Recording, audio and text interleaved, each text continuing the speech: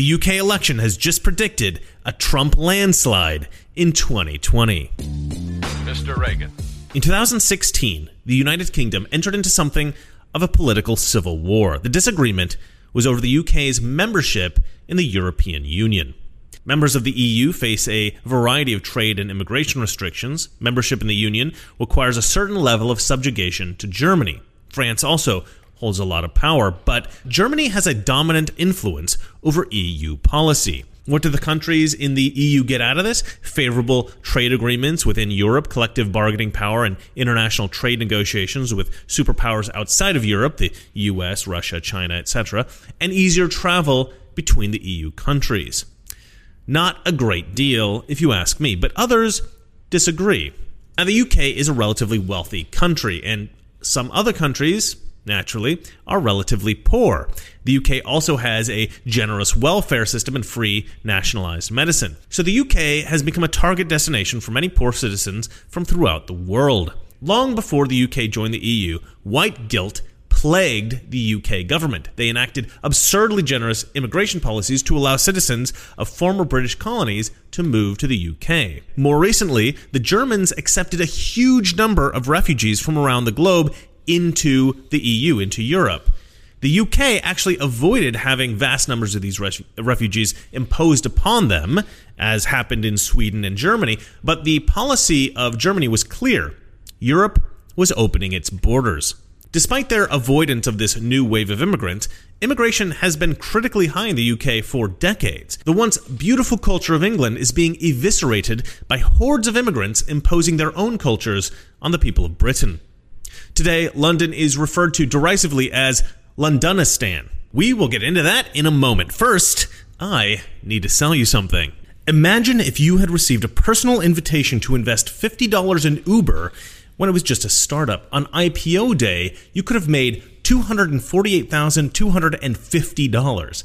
That same $50 invested in Amazon before it IPO'd could have made you over $7 million.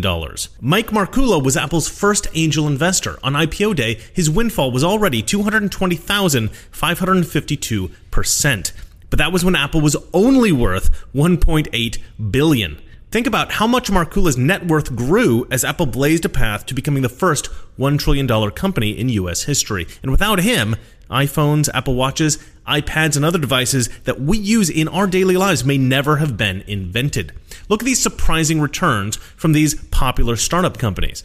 One of these earned 583,264% revenue surge. Now, which would you rather be, an angel investor or an IPO investor? The choice is clear as day. How would you feel if you could lock in a ground floor opportunity in the hottest startups this year that everybody's fighting over? Fortunately, Shark Tank's Robert Herjavec and his team of ultra-successful angel investors are here to help deliver angel deals with life-changing upside delivered to you on a silver platter. Watch the free video at getangelrich.com or click the link in the description and see how you can participate in these potentially lucrative deals before the mainstream finds out about them. That's getangelrich.com. Today, London is referred to derisively as Londonistan. Throughout many parts of the city, you will struggle to see a single white Englishman or a traditionally English shop. These regions have been absolutely overrun by immigrants, and the native Englishmen have all been pushed out. Behind me, that's the masjid. Huge, and there's just so many people here. Like, they have to have 2 Jumu'ah because even though the masjid is so big, they cannot contain the amount of Muslims here. So it's like, wow, mashallah. You know, you can walk around the street, you might find one English-speaking person. Yeah. So something like 250,000 Europeans are coming here every year and staying here. So I thought, you know, maybe 5 years down the line, 10 years down the line, things might just get overcrowded. Worse still, throughout England, there was an epidemic of something called grooming gangs. Pakistani men would target young white girls as young as 12, and they were being groomed for prostitution. These girls were raped by the Pakistani men in these gangs.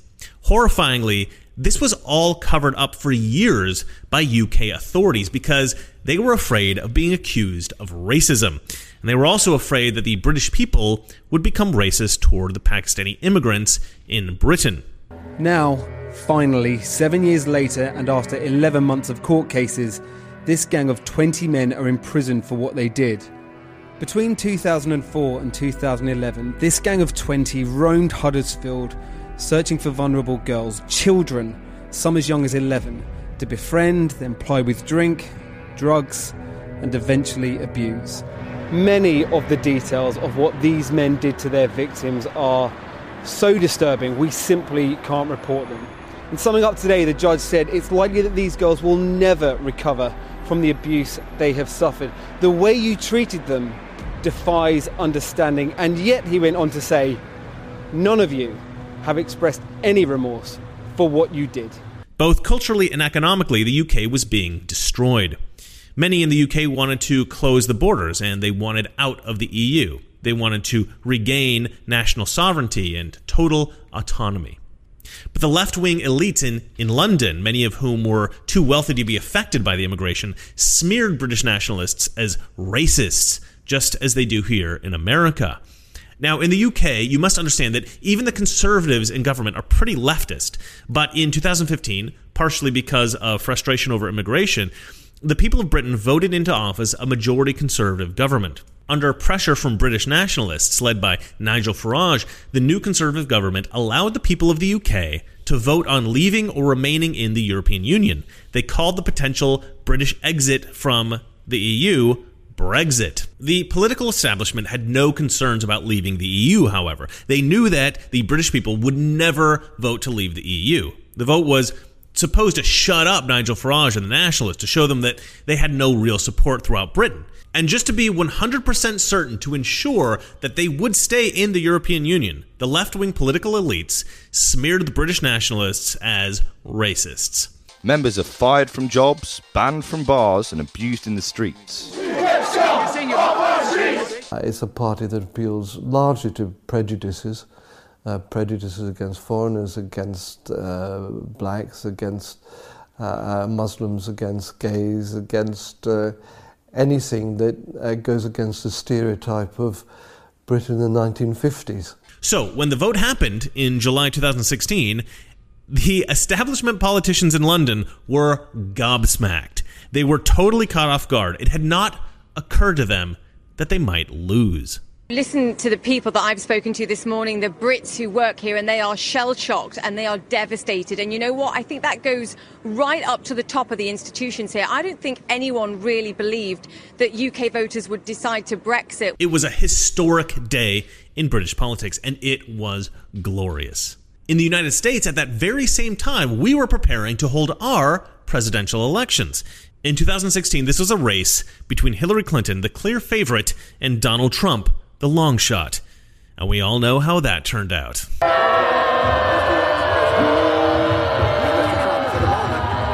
So why am I reciting a recent history of British politics? Because there has, just the other day, been another epically important moment in British political history. Over the past 3 years, ever since the Brexit vote, the UK establishment politicians, especially those on the left, have been dragging their feet on Brexit. They refuse to sever the country from the European Union, despite the vote of the people. The Conservative establishment had no real interest in doing it, and the leftists were adamantly against it. There were several theories about why the British people had voted on Brexit. One theory was that the Remainers were so overconfident that they just didn't go out to vote. Another theory was that many British citizens voted Leave as a joke, or just like out of spite, not expecting that Leave could ever actually win. Some people even proposed interference from the Russians. In short, the politicians in London didn't think the citizens of the UK were actually serious, and they more or less decided to ignore the vote.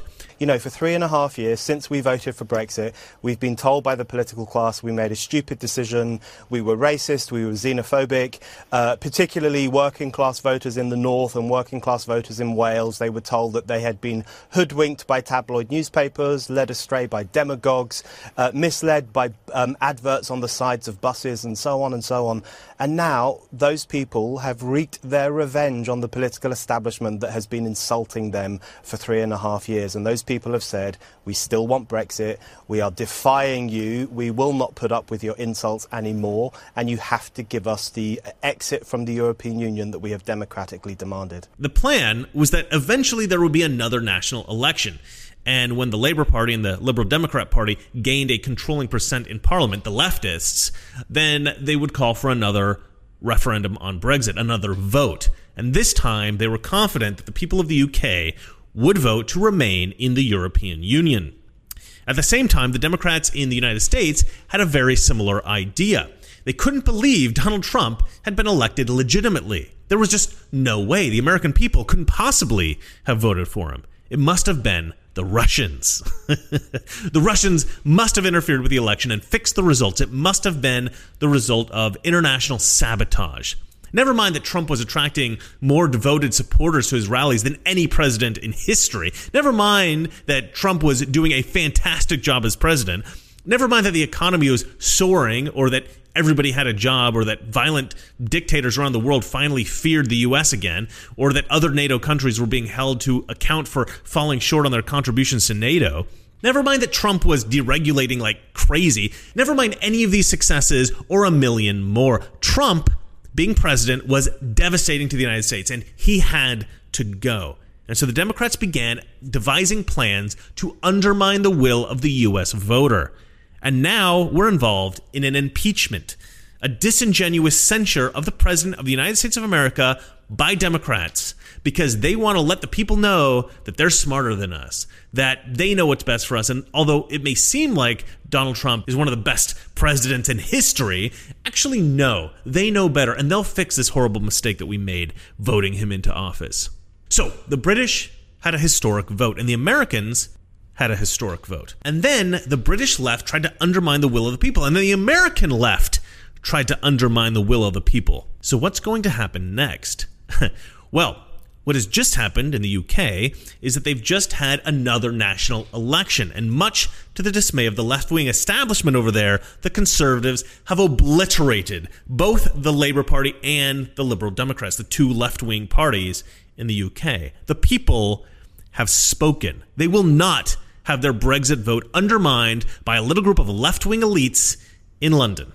The landslide victory was mostly due to a huge tide of pro-Brexit sentiment in Britain, but it was also partly due to the popularity of Boris Johnson, the current Prime Minister and the head of the Conservative Party. He produced a now famous ad in Britain, a parody of a scene in the film Love Actually. The ad encouraged citizens all over the UK to vote for the Conservative Party. Vote Conservative on Thursday. Get I'm Brexit sick of this. done. What? All they're arguing, they just need to get it done. Stop the chaos. I'll get it.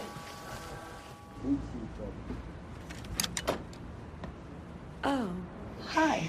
Who is it? It's carol singers. Give them a quid and tell them to bugger off.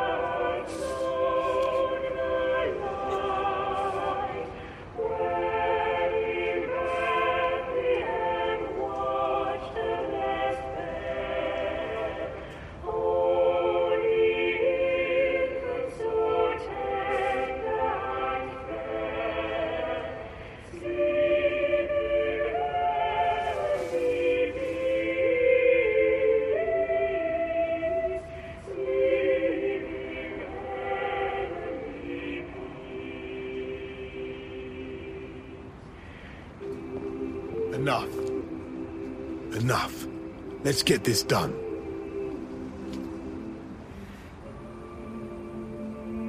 Now, to fully understand the power of this ad, you have to realize that the film Love Actually is absolutely adored by the British people. Upon release, it met mixed reviews in the US, but it won a slew of prestigious awards in Britain, and it's become a Christmas classic in the UK. Everybody in Britain would understand this parody instantly, and they would love it.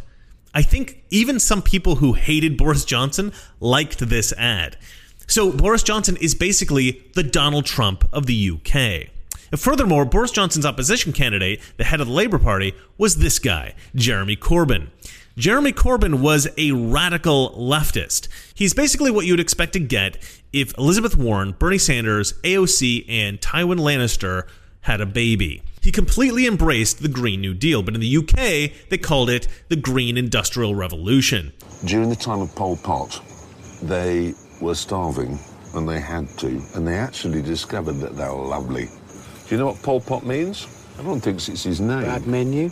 It stands for political potential. Same as Jeremy Corbyn, same policies. Do you eat it, or do you disembowel it and then eat the flesh? And just eat Oh my God!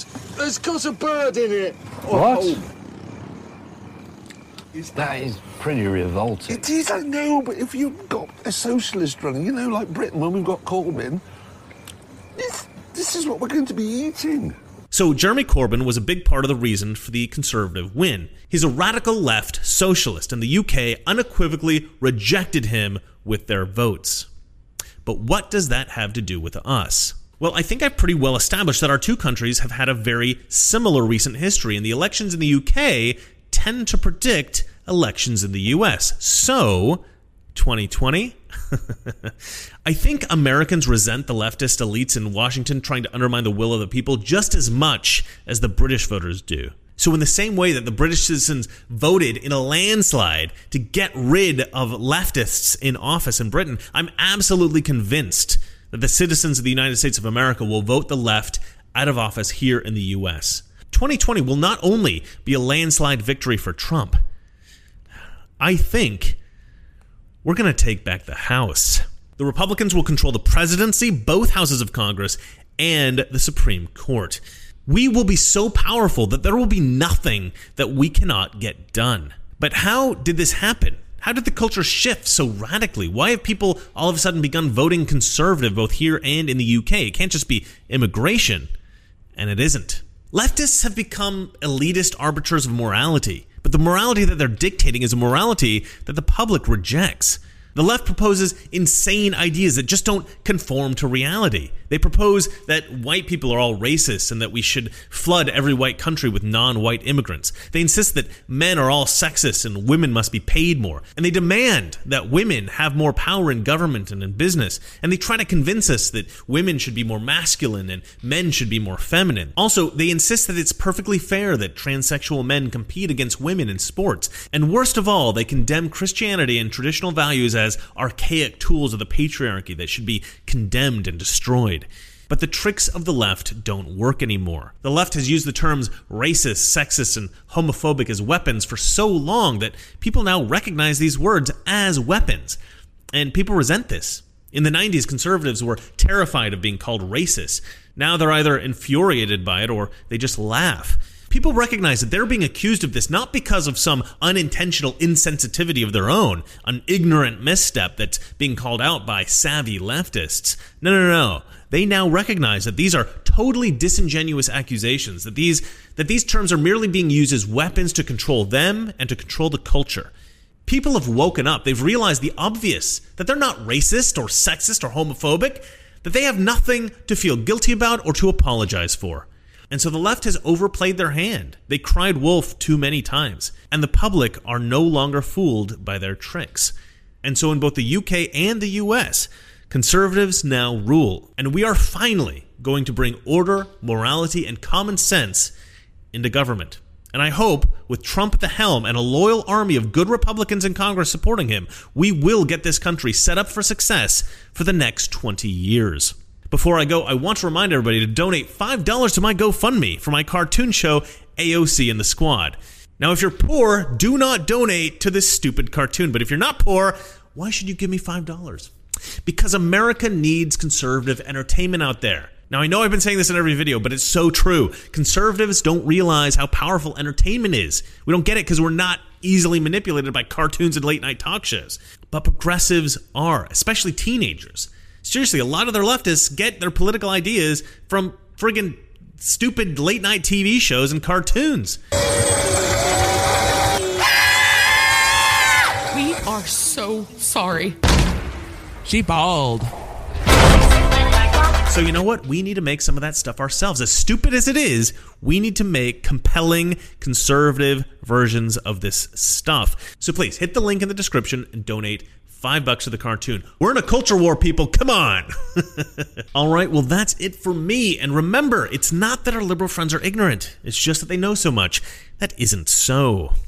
Good night. Those who would trade our freedom for the soup kitchen of the welfare state have told us they have a utopian solution of peace without victory. They call their policy accommodation. This is the issue of this election. Whether we believe in our capacity for self-government or whether we abandon the American Revolution and confess that a little intellectual elite in a far distant capital can plan our lives for us better than we can plan them ourselves.